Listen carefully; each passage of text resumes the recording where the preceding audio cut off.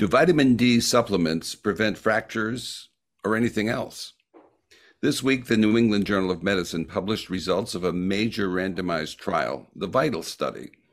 And the answer is overwhelmingly no, but there are some exceptions. To discuss the trial, we have one of the co-authors of a fascinating editorial that appeared with this week's results. Stephen Cummings is a senior scientist who directs the Coordinating Center for Sutter Health and is Emeritus Professor of Epidemiology at the University of California, San Francisco. Alan Brett will lead the discussion. He is Professor of Medicine at the University of Colorado and Editor-in-Chief of the NEJM Journal Watch series. Welcome. 24 hours after the fracture outcome of the VITAL study has been published, and there's already been a lot of media attention, some balanced, and some not so balanced. And I hope we can bring some solid clinical perspective to this topic. So I'm just going to start with a very brief description of the background of this study. It goes by the acronym VITAL. It involved 26,000 community-dwelling, relatively healthy adults in their 50s or older who were randomized to receive 2,000 international units of vitamin D3 or placebo for 5 years. Now, listeners might recall that over the past few years, several other outcomes have been already published. For example, vitamin D did not prevent cardiovascular events or cancer, and there have been several other outcomes that have been looked at as well. You might also recall that the study additionally randomized people to omega-3 supplements or placebo, but omega-3 supplementation did not influence the vitamin D fracture outcomes that we're going to discuss now. So let's get started, and I'd like to ask Steve to tell us what the study showed, both overall and in some of the interesting subgroups. Simply, it was negative. There was no effect of that vitamin D supplementation on risk of any kind of fracture.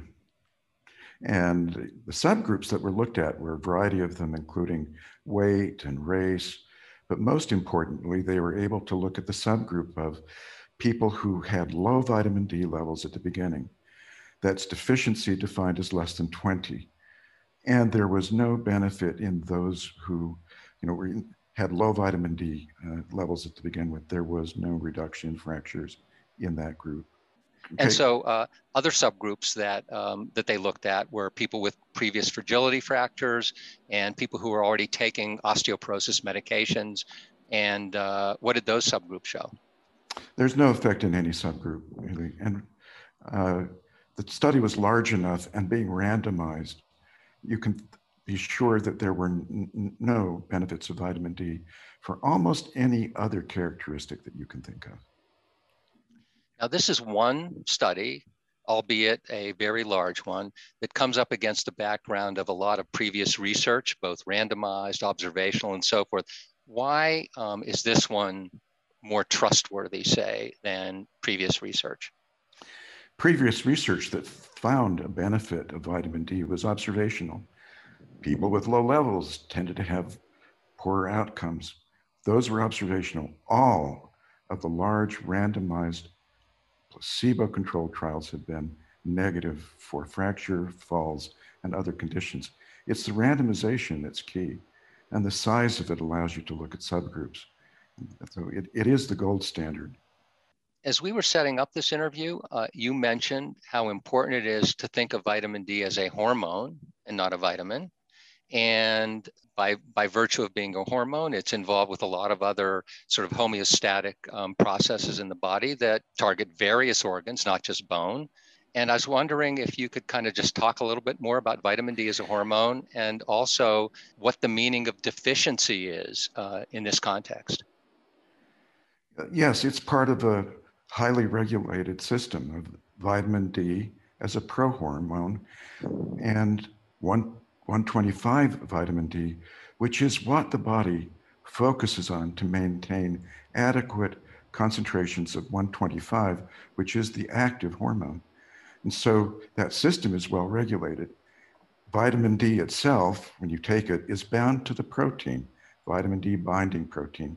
And so when people measured vitamin D, they were actually measuring the complex of 25D and its binding protein. So you can see that it's not really a vitamin that's essential in your diet. It's part of a system that your body maintains, regulates very carefully. Kind of circling back to the subgroup issue, you've given a pretty definitive position on that, but it's going to be on the minds of a lot of our clinician listeners and readers. So I just wanted to address that one more time. You've said that the sample size was sufficient that we can have confidence in some of those subgroups I mentioned. But let me circle back to that by giving you two common clinical scenarios.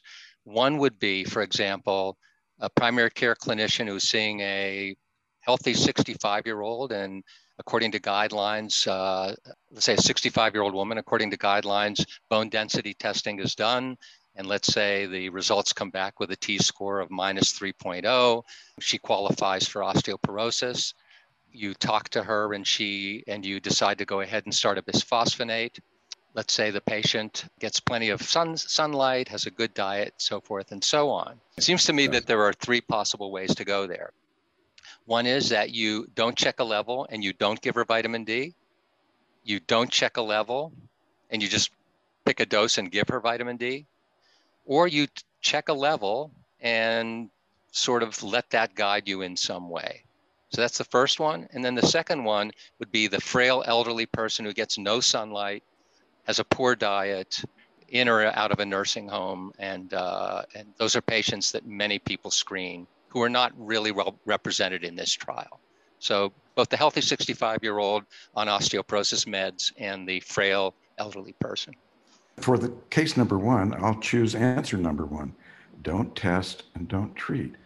In addition to this VITAL trial, there are good trials showing that vitamin D does not improve bone density, it does not improve bone structure, and therefore really there is no potential benefit of giving her vitamin D. And there really, since we know that the level doesn't matter in VITAL, there's no reason to measure vitamin D in that patient. Let's take on the second one about the patient who's in a nursing home, poor diet, no sunlight. No, there was a trial long ago in France that showed that those patients benefited from the combination of about 1,200 units of vitamin D along with calcium supplementation. These people were not in the trial. It's possible that they have severe deficiency. You don't need to check a level in that case.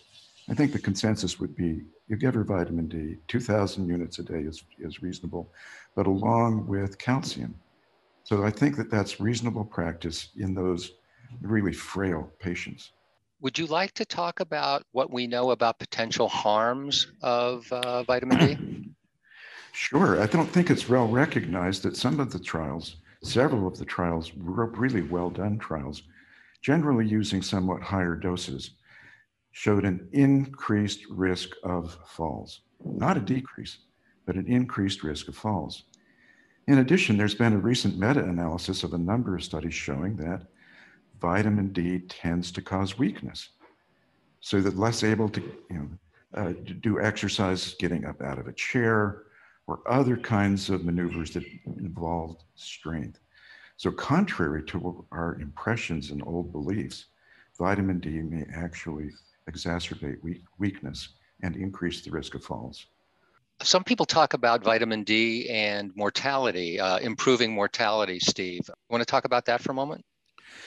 Sure. One of the most common ways it's marketed online as a pro-longevity drug, enhancing longevity.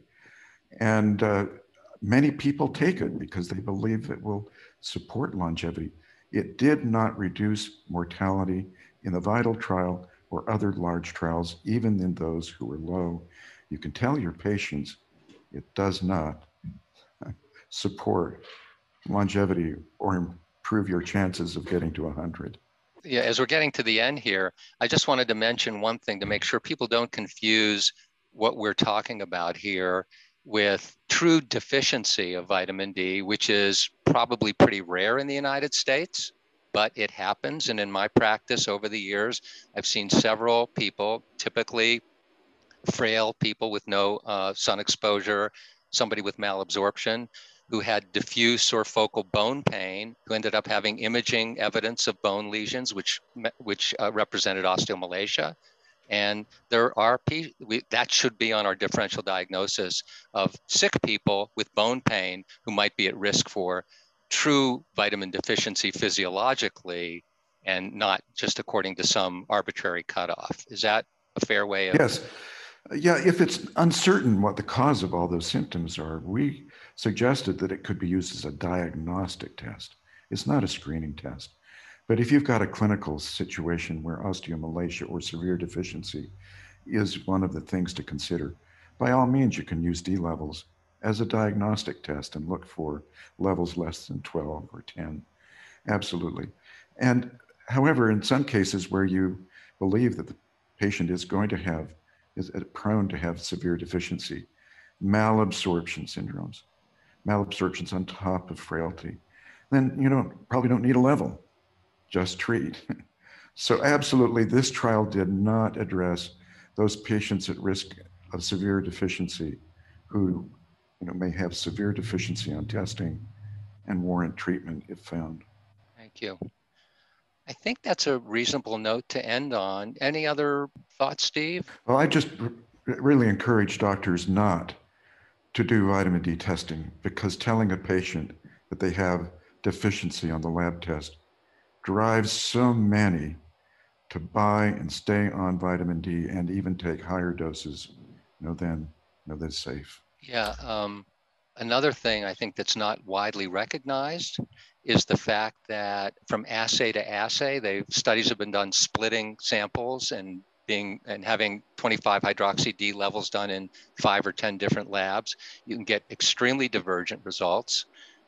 Whether you measure it in the winter or the summer. So to say, oh, your level was 18 and we gave you vitamin D and now it's 25, you crossed the magic threshold is misleading. It's a bad test for several reasons. And the country spends nearly $300 million a year on vitamin D testing. Number 7 on the hit list of Medicare expenditures. We have other things, better things to do with our healthcare money than measuring vitamin D. Right. So we'll end with this commentary on cost effectiveness in the healthcare system. Thank you for joining us. You've been a busy guy. Other media outlets have been contacting you these last 24 hours, and we'll see how the country reacts to this. Thank you.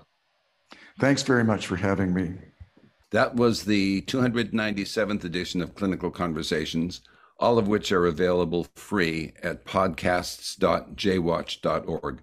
We come to you from the writers and editors of the NEJM Group. Our executive producer is Kristen Kelly, and I'm Joe Elia. Thank you for listening.